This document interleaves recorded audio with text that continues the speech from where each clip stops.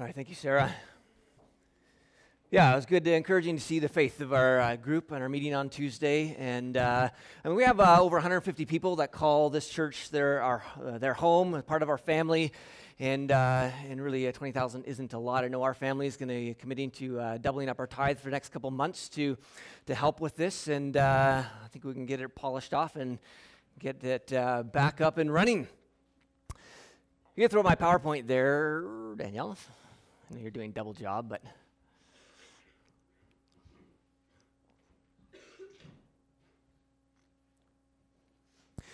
We've been talking about worship, and today we're going to talk about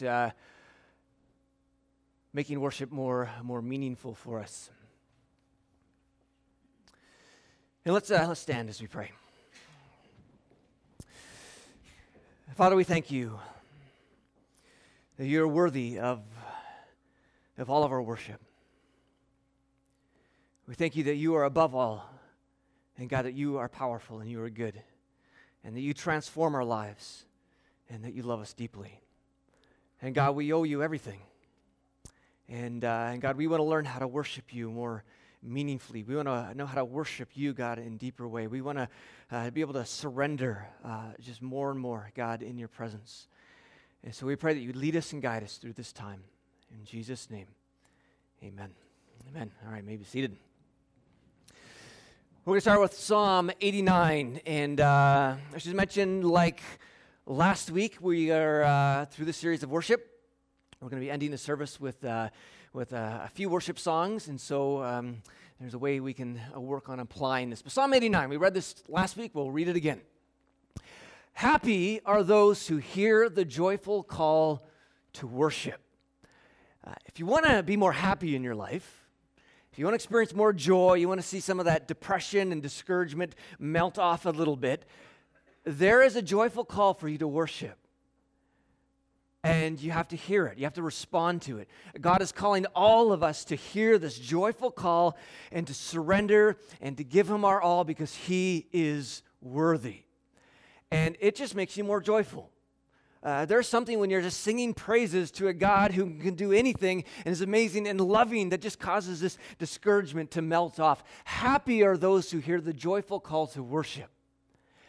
And their worship changes us. We're going to talk more about this next week, but it changes us. For those who respond to the call to worship, this is what happens. For they will walk in the light of your presence, Lord. I mean, you just want to feel his presence as you walk throughout your week. You'll be walking in the light of his presence. You got to respond to the call of worship. They rejoice all day long in your wonderful reputation. You just want to have more joy all day long. It's about responding to the call of worship. They exult in your righteousness. You are their glorious strength. There's something about worship that brings strength. And so we've been talking about worship, how to grow. What is worship is what we talked about last week. We talked about worship, that God is worthy. I mean, we know what it's like to go to a rock concert, as we talked about last week, and everybody's cheering and exciting, and then the little guy comes on the stage, and everybody's erupting, and how much honor we give to rock musicians or to hockey players, and that's okay, because we're called to honor people. But if we give that much honor to a rock musician and to a hockey player, how much more honor do we give to the Lord of this universe? How much more honor do we give to Jesus, that he is so worthy? He has changed us. He has renewed us. He has given us new strength and new power. And so he's just worthy of our worship. So we talked about last week. We talked about how all life is to be worship. It's not just a Sunday morning thing, but everything we do, every breath we take, every move we make is to be worship. But we also spoke about how most often when the Bible uses the word worship, it's actually talking about a direct, focused time of worship where you're not worshiping while you work or worshiping while you're at school, or you're supposed to do those things. But worship most often is used of a direct time where you focus on God. And one of the best ways we do that is through singing and through music and through gathering together here on a Sunday morning where we lift up our voices to God. In fact, if you look at the word worship in the Bible, it's found 496 times. The word prayer, praying, and prayer is found 436 times. But do you know that singing songs sang in music is found more than prayer? I mean, sometimes people will say, this, singing thing, it's not really my thing, I just don't really do that. But I mean, no one would say that about prayer. I mean, all of us would say, yeah, prayer is essential to the faith. But the Bible actually talks more about singing and music than it does about prayer. Singing and making music and singing, like our times of worship or your times at home when you put on Jesus Culture or Chris Tomlin or whatever your favorite worship band is, those are incredibly important to our relationship with God. That they are essentials, the idea of singing and making music. Colossians 3 says, sing psalms and hymns and spiritual songs to God with thankful hearts. Psalm 105 says, give praise to the Lord, proclaim his name. Make known among the nations what he has done. Sing to him, sing praise to him. And this is a command that we're actually commanded to sing to God, to make music. It is an essential part of our faith. Psalm 150 says, praise the Lord. Praise God in his sanctuary. Praise him in his mighty heaven. Praise him for his mighty works. Praise his unequaled greatness. Praise him with a blast of the ram's horn. I actually asked George to bring his ram's horn today. Can you pull that out and give us a blast of your rams? Do you know this is one of the oldest instruments in the Bible for worship? Yeah. Yeah. You read a lot about the ram's horn in the Old Testament. We're to praise him with the ram's horn. We're to praise him with the lyre and the harp. We're to praise him with the tambourine and dancing. We're to praise him with strings and flutes. We're to praise him with a clash of cymbals. And my favorite verse, praise him with loud clanging cymbals. And if you ever think the drums are too loud, well, it's biblical. I got a verse. Praise him with loud clanging cymbals. Let everything that breathe. Sing praises to the Lord. Praise the Lord. This is part of our worship. This is part of our adoration. This is part of our relationship with God, the idea of singing. And there's something about music, even if you're not a Christian, where music just moves you. There's something in music that just touches your soul. It touches your heart. And this is one of the reasons God invented music and has music, because it draws us closer to him. And it is a powerful way for you to grow in your relationship with God. So we're going to talk about how to make worship more meaningful. We got 3 points. The first one is this. If you want to make your worship more meaningful, when I use that word worship in this message, I'm talking about singing and music. We know that worship is more than that, but I'm using that in the sense of music today. Mike P. said this, the heart of worship is and always has been blessing him, coming to intimacy with him, giving to him. He is the center of worship. And how dare we ever make us the center of worship? Worship isn't to please me, it is to please Jesus. Worship is for Jesus, it's to Jesus, and it's about Jesus.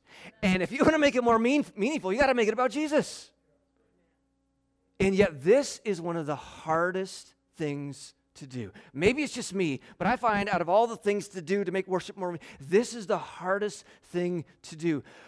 It's so easy to blame our lack of worship on other things or other people rather than us focusing on Jesus. I mean, it's so easy to say things like, I just couldn't worship today because, I had a rough week. So really, it's about my week, not about the glory of Jesus. Some people say, well, I don't feel like worshiping today because, it's going to be hypocritical for me to worship because I had a bad week. Actually, for you to not worship is hypocritical because we're called to worship. God is always glorious, no matter if our week was or not glorious. I mean, we can blame it on, that song I just don't like. That's about my preference. It's not about Jesus being glorious.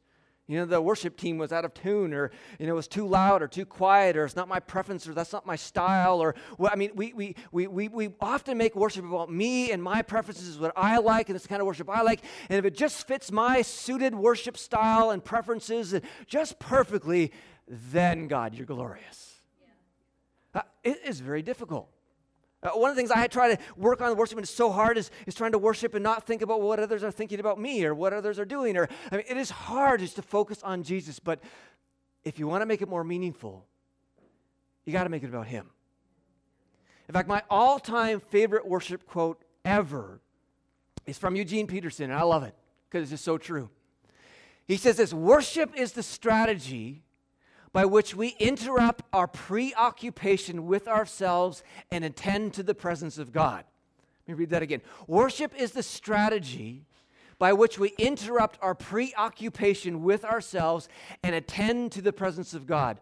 Worship is the time and place that we assign for deliberate attentiveness to God. Not because he's confined to time and place, but because our self-importance is so insidiously relentless that if we don't deliberately interrupt ourselves regularly, we have no chance of attending to him at all at other times and in other places. In other words, I mean, just the nature of our society, and we all, it doesn't matter how spiritual, we all struggle with narcissism, with being selfish. And when we come to worship, it is a time where we just say, this is about you. And where we take all the attention and put it on God. And this is why worship is so hard for some people, because it's a time where they actually have to take 20 minutes and they got to make it about someone else. That's really hard, because we just love everything to be about us. But it's a time where we just learn to be selfless and we put it all towards God. And if you can't learn to be selfless for 20 minutes or 30 minutes of worship, as this quote, you're just going to have a hard time serving Jesus throughout the week. Because as followers of Jesus, we are called to be people who are lovers of people and lovers of Jesus and inherently thinking about others as more valuable than ourselves. And worship, part of worship is training to be selfless, training to put our attention on God rather than ourselves. Psalm 66 says, "Shout for joy to God, all the earth. Sing the glory of his name. Make his praise glorious." Now, or to make his praise glorious. Again, doesn't matter how great or worse the song is or what your week's been like, that we're to make our praise glorious because he is glorious. I mean, a number of years ago, I think I've told the story before, but I had a super convicting time of worship once. I was at a conference in Vancouver. And whenever I go to the city, like Seattle for a conference in Vancouver, usually when I step in the city, I just see like everybody's super cool around me. And they got the cool hairdos and, the cool jeans. Everybody just looks so cool. And sometimes I feel a little out of place, especially when my hair's a bit longer. But I was at this cool conference. Everybody was cool. It was a church planning conference. It was just cool. And everybody just seemed to be cool there. And we were worshiping, and the worship music was cool. But then, I don't know what the worship band was thinking, but they played the worship song, what I think is the most cheesy worship song ever. And I knew everybody else in the room probably thought that as well, at least that were closer to my age, because it's just a cheesy worship song. And you can see everybody stopped worshiping. And I was like, I'm not worshiping this song. This is the cheesy song. If I worship to this song, I'm going to even look less cool, and I'm going to look ridiculous, and they're going to think I'm some like crazy Christian from the bush somewhere if I worship. And so I stopped worshiping, and God was just saying, now, who's this about? It's not you, but I don't want to look stupid. Who's this about? And I just were like, it's a sacrifice of praise, if you could say, to make his praise glorious, to just get the attention off yourself. It can be really hard, but worship can be so meaningful when you actually get there. When this is about Jesus. This is about giving him glorious praise, no matter how I'm feeling or what I'm doing. And this is what the Bible talks about, offering up a sacrifice of praise. If it's the song you like, if it's the style of church you like, if it's the volume you like, it's not really a sacrifice of praise because it's easy. The word sacrifice, by definition, means it costs you something.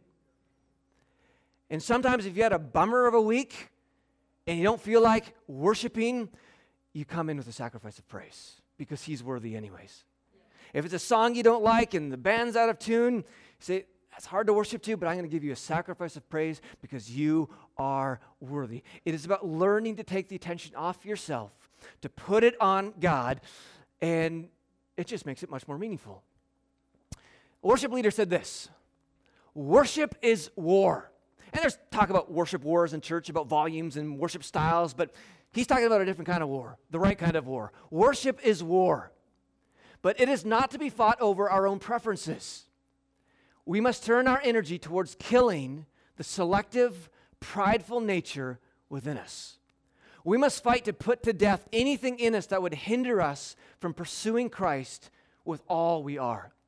We must fight to worship him with a joyful adoration that cannot be contained. So next time you go to church and the music is too loud, or the leader is singing that song you don't like, go to war. Fight against the sin at work within yourself. Fight against consumerism and disunity. Fight for a grateful heart. Fight for the truth to captivate you in a way music never could. Fight to stand in awe of a mighty God who rescued you and graciously sings over you. Fight the true war of worship. And it's about putting the attention on him. And man, if you get that, all of a sudden you're just going to begin to experience God more in worship. You're going to find yourself more free in worship. And it's going to become a whole lot more meaningful. Because it's a lot of draining work trying to keep the attention on yourself. Luke 10 says, you should love the Lord your God with all your heart, with all your soul, with all your strength, and with all your mind. And this is how we're to worship God with all our heart, with all our soul, with all our strength, and our mind. And last week we talked a little bit about the mind. That the fuel of worship is the truth about God. That God is seeking worshipers who worship him in spirit and in truth. That when you realize who God is, you just can't help but worship. I mean, if we actually had a greater revelation of who God is, I tell you, we wouldn't want to leave this place. If this community had a revelation of who God was, this church would be full 24 hours a day, 7 days a week, and so would every other church around here, and lots of churches would be planted if people just knew how glorious he was. I mean, he is so worthy. And so truth is important. We talked about that last week, but I want to talk about these other two today, heart and soul and our strength. And this leads us to number 2, that meaningful worship will involve your emotions. That we have truth about God, but truth is not to be left in the mind. It always needs to work its way down to our hearts, into our soul, into our emotions. Jesus said this is where the stuff flows from. Life flows from the heart. John 4 says, true worshipers will worship the Father in spirit and in truth. The Father is looking for those who will worship him this way. That God is actually looking for worshipers. And he's looking for worshipers who will worship him both in the truth and in spirit.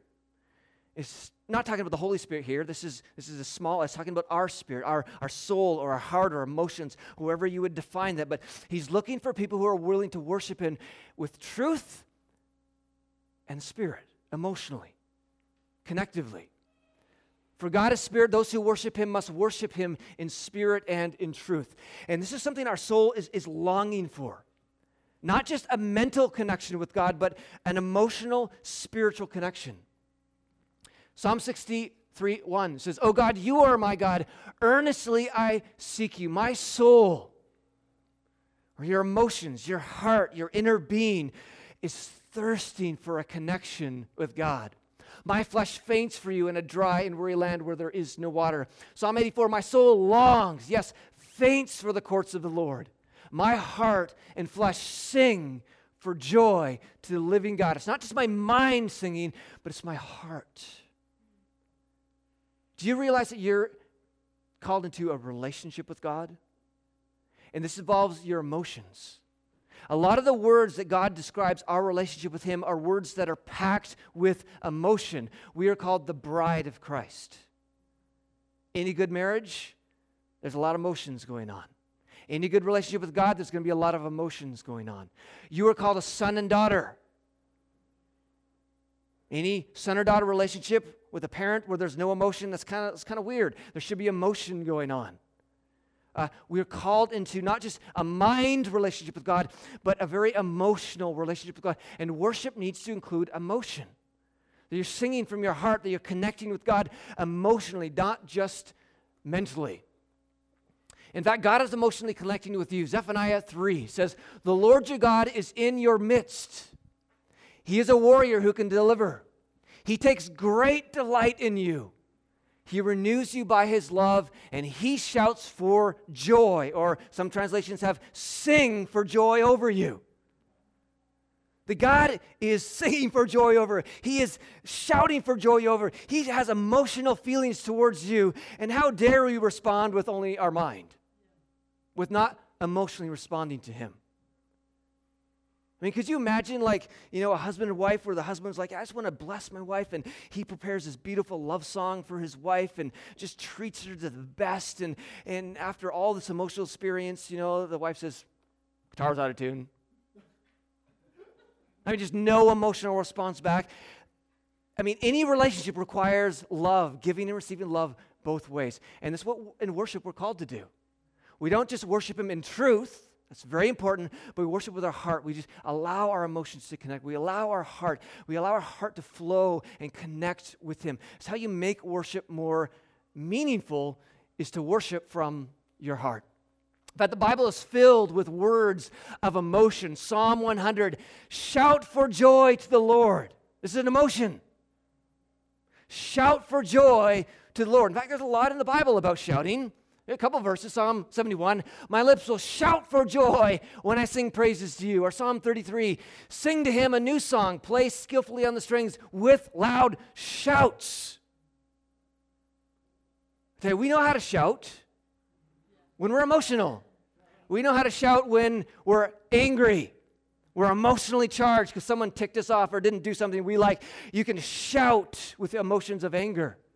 We know what it's like to shout with emotions of joy when your hockey team scores. Yeah! You know what it's like to shout for joy when your kid does something amazing on the soccer field or whatever. But do we do it for God? In fact, the idea of shouting is actually commanded, and in fact, we should try it. Let's pick something. Like, I don't know what we pick. Like, hallelujah. Yeah, let's shout that 3 times. We can do it, okay? Ready? 1, 2, 3. Hallelujah! Hallelujah! Hallelujah! Yeah, that's emotion. That's emotion. This is part of worship. Shout for joy to the Lord, all the earth. Worship the Lord with gladness. To be glad. Come before him with joyful songs. This is why we try to have songs that are upbeat and joyful. Not all just slower songs, but we need joyful songs. It's commanded to come before him with joyful songs.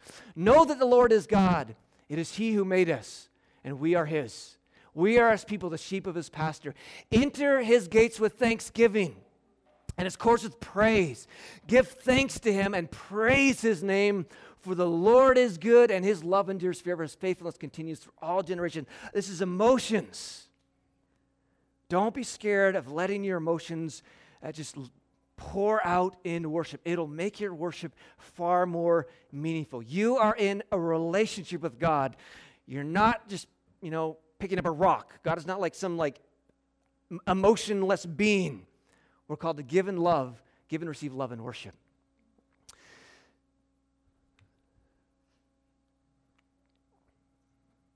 Did you get stuck? Did that get clicked off the screen there? There we go. Worship also involves our body. This is loving God with our heart and soul. Also says strength. Do you realize that we're not Gnostics? That was one of the heresies in the early church. Gnosticism taught that anything spiritual was great and amazing, anything physical was bad. So your body's not really important in your spiritual walk, but your body's not important, but anything spiritual. And sometimes we can end up thinking like we worship like Gnostics. That worship is all about the mind, worship is all about the spirit, but my body is not going to have anything to do with worship. That's kind of worship like a Gnostic. But the very definition of worship, it's all actually mostly about our body getting involved.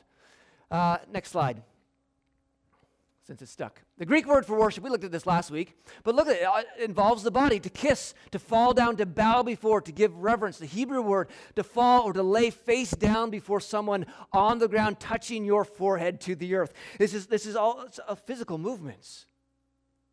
And the Bible is filled with stuff that talks about how our body should be involved.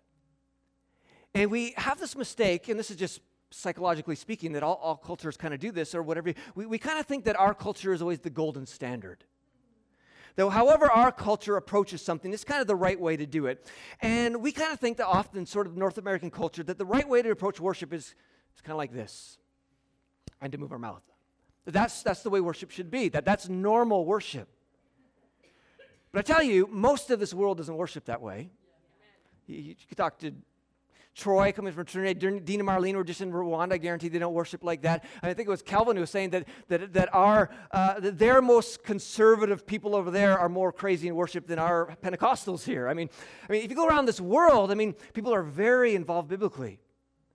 If you look at the scriptures and what it says, it talks about engaging the body all the time. There is actually no way, if you just took away all of our cultural thinking and you only studied the Bible, that you would ever, ever, ever come up with the idea that this is normal worship. This would be really weird worship. But in our culture, this is kind of normal, and if someone starts doing this or this, then it's like, well, that's kind of weird. They're really getting into it. But it's the opposite. It's the opposite. We should be looking at people who are like this and go like, that's really weird. It's nothing wrong with that, okay? But I think there is something wrong only if this is my example. If you go to a hockey game or a concert, and you're like, yeah, this is, yeah, and then you come to church and you're like, there is some sort of issue there. But if you go to a rock concert and you're still like this, and you go to a hockey game and you're still like this, okay, that's fine. That's just who you are. Some of you are not very expressive, and it's not to guilt you or to say you need to be someone that you're not. But the body is part of worship. And there's a lot of verses on this. Next slide. Verses about standing. Some people ask, why do I have to stand for worship? It's okay to sit. Sometimes God is saying that you just want to sit or you're getting tired or whatever. But we stand for people. We give, someone walks in the room who is famous, we stand and give them a round of applause. And standing is a way that we say, I honor you. You're worth standing for. Next slide. Bowing and kneeling. Psalm 95. Oh, come, let us worship and bow down. Let us kneel before the Lord, our Maker. That this is talked about. And it's funny how we can read some of these things and say, well, it's kind of commanded, but we don't want to do it. And it's kind of hard in here because we've got chairs and stuff. But next slide. Lifting the eyes and head. This we can do. You, O Lord, are a shield about me, my glory, and the lifter of my head. To you I lift my eyes, O you who are enthroned in the heavens. And sometimes, I know I do this, I know some of you in worship, you can just lift your eyes to the heavens. It's one of the reasons why it's good to memorize worship lyrics. I worship all the time with music at home, and so I have most of you can just close your eyes and lift your head. It's one of the ways you can engage your body in worship. I have clapping of the hands. Clap your hands, all you nations. Shout to God with cries of joy. To clap. Again, we do this for people. When famous people come on the stage or someone, we stand and we give them a standing ovation. How much more worthy is Jesus? Let's give Jesus a standing ovation. Can we stand together? Yeah.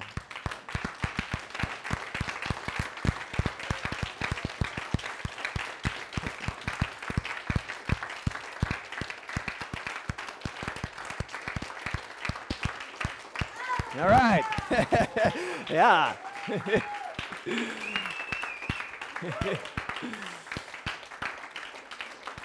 Amen. Amen. He's worthy. He's worthy. All right, you may be seated. Yeah. Next slide. Dancing. Let him praise his name with dancing, making melody to him with tambourine and lyre.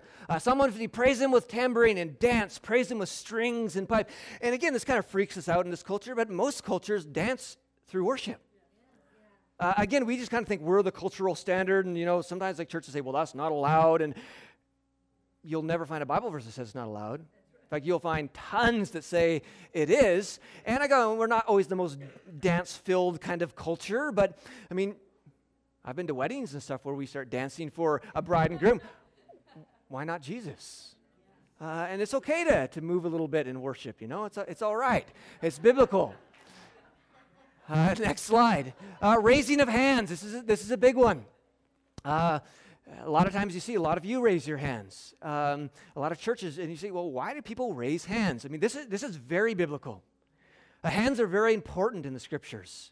Is with hands we put our hands on someone to bless them. Jesus held little children. It's with our hands we greet people and shake people. It's our hands that we surrender. Hands are important, and we see this all throughout the scripture. The idea of lifting hands. Psalm 63, I will bless you as long as I live. In your name, I will lift up my hands. Psalm 88, I call upon you, O Lord. I spread out my hands to you. Psalm 134, lift up your hands to the holy place and bless the Lord. Next slide. I stretch out my hands to you. My soul thirsts for you like a parched land. Lamentations 2, pour out your heart like water before the presence of the Lord. What a beautiful picture of worship. Pour out your heart like water before the presence of the Lord. Lift your hands to him. Let us lift up our hearts and hands to God in heaven. And Lamentations is a text all talking about the suffering and destruction of Jerusalem in mourning and pain and sorrow. Yet he's saying we're going to lift our hands to the mighty God of this universe. Again, it's involving our body. We're not just Gnostics, that we do try to involve our scripture in our body. Again, this is not the cultural standard of the world, and it's definitely not the cultural standard of the Scriptures. And I'm not trying to guilt you to make you do things that you don't want to do. Don't ever feel that way. But I'm just saying, just allow your body to engage. I find it much more meaningful when my body's engaged in something, because the reality is your heart, it always works out into the body, even in subtle ways. You come across somebody you don't like, you're like, it's in your heart, you hate that person, it kind of comes out, you know. You come across somebody you like, you're like, you smile, it comes out. What's going on in your heart? It comes out in your body for a lot of time, and let it come out in worship. It's just something that you may want to grow into. Next slide. And I talk a little bit about, just briefly about judging, because sometimes, again, you're like, what is someone going to think of me if I do this? Or sometimes we look around like, what is that person doing? You know, all judgment when it comes to judging people how they worship has just melted out of me. And one of the reasons is this text. And you've probably heard the story of King David dancing. When he is dancing before the ark, they finally get to bring it into Jerusalem, and he is a king, and he's wearing this linen ephod, which was not what kings wore. It was what the priests wore, and he's dancing like crazy to this thing. Next slide. It says, wearing a linen ephod, David was dancing before the Lord with all his might, while he and all Israel were bringing up the ark of the Lord with shouts and the sound of trumpets. As the ark of the Lord was entering the city of David, Michal, daughter of Saul, this is David's wife, watched from a window.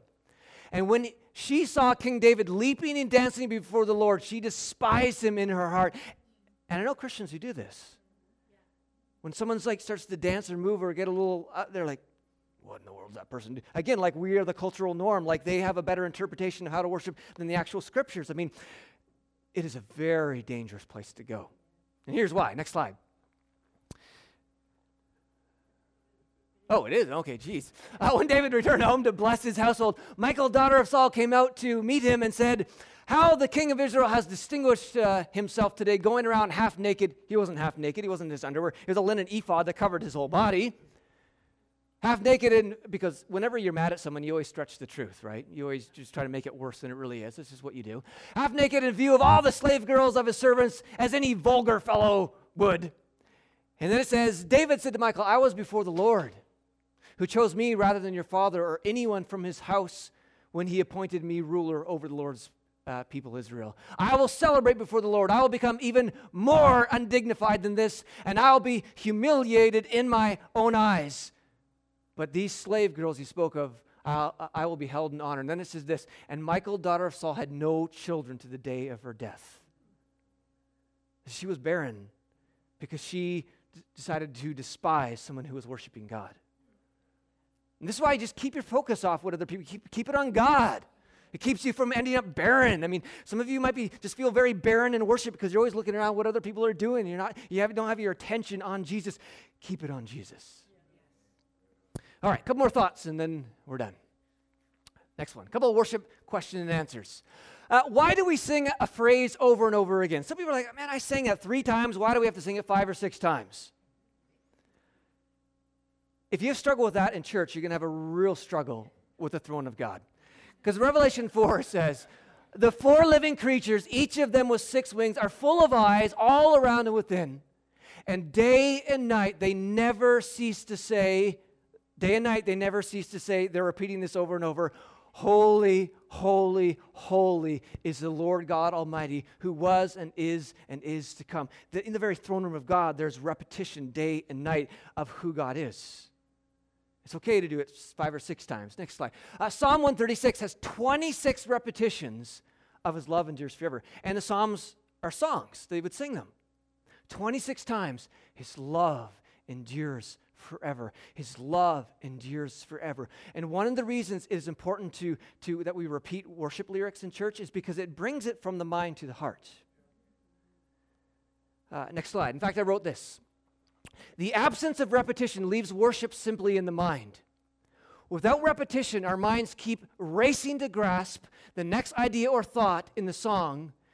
Great worship songs and worship leaders have a mix of new thoughts and repetition because it allows it to sink in. It allows you to get to park your mind on some sort of truth and to focus on some truth of God. It's the whole idea of biblical meditation. The Bible says we're to do that, where you take a scripture and you ponder it, you think through it, and you say it over and over again, where God brings up meaning, and we do that as we sing. People who really struggle with this are people who have a hard time moving worship from the mind to the heart.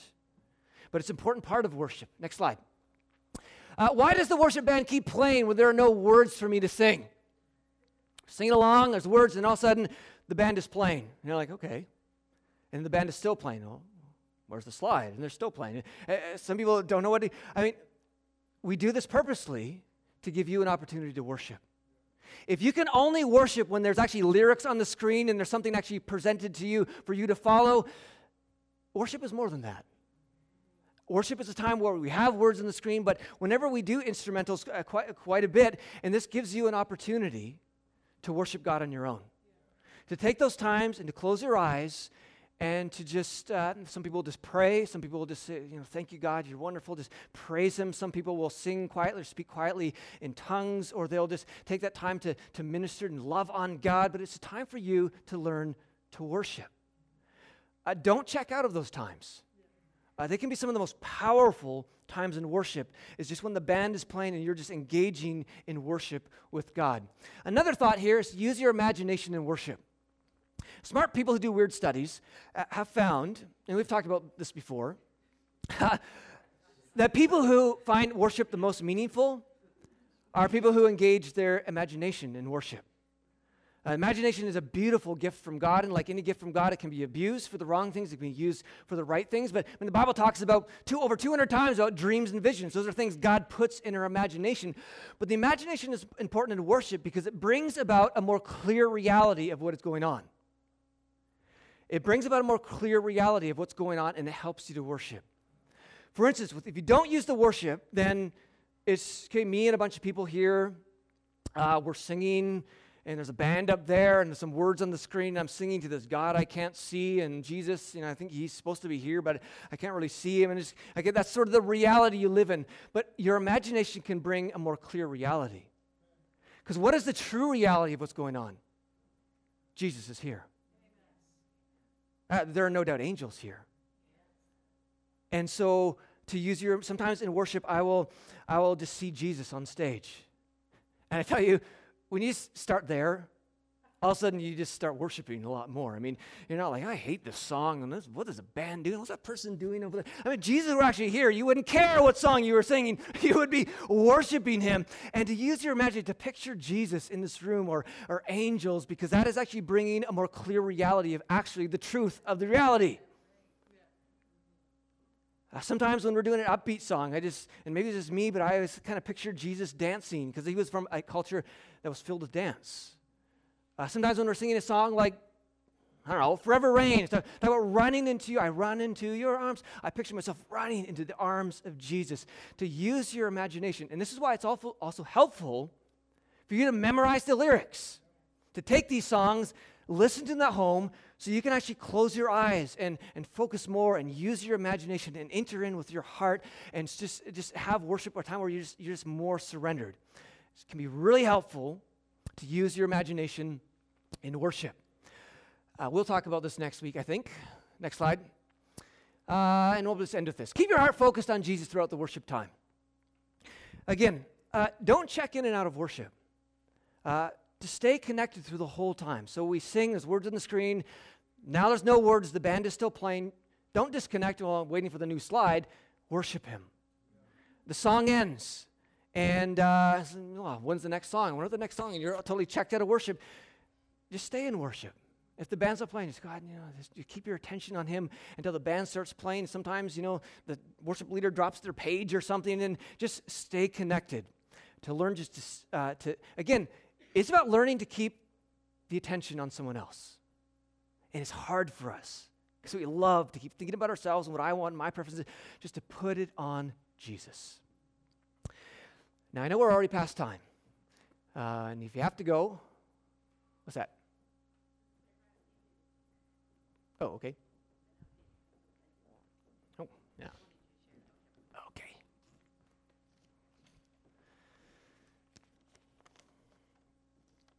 Was this from today or that total? After today. Okay, so now we're at 16,000 in pledges, so that's awesome. Yeah, praise Jesus. Yeah. Something to celebrate. Yeah. And we're going to finish with worship. We're going to do 3 songs. If you have some prior appointment, we're not going to judge you if you have to go because I know we're over time. But we're just going to spend some time in worship. And my challenge to you is maybe you want to try one new thing today. Just one new thing. You don't have to do it all, but maybe just one thing. Maybe for the first time you're going to just close your eyes and use your imagination to help you to worship. Maybe the first time you're just going to do something new physically.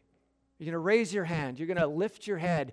You're going to just sit down if you're always stand, or just something different physically. But to take this time and just take this time to honor Jesus. I'm going to invite the worship team up. And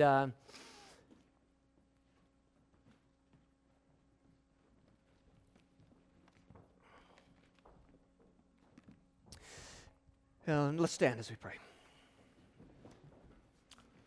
Father, we thank you that you are so worthy, and that you are a glorious God, and that you are good. God, we thank you for our faithfulness to this place. We thank you, God, that you just are answering our prayers, and God, correcting our finances even today, even more so. We thank you. We praise you for that. God, we thank you for Jesus who came and died for us. God, we thank you for your strength. And God, we just want to honor you during this time of worship. God, there is no judgment here whether we do something or don't, but we just want to take this time and we want to fix our thoughts on you and to honor you for who you are. Again, if you have to go early, don't feel guilty.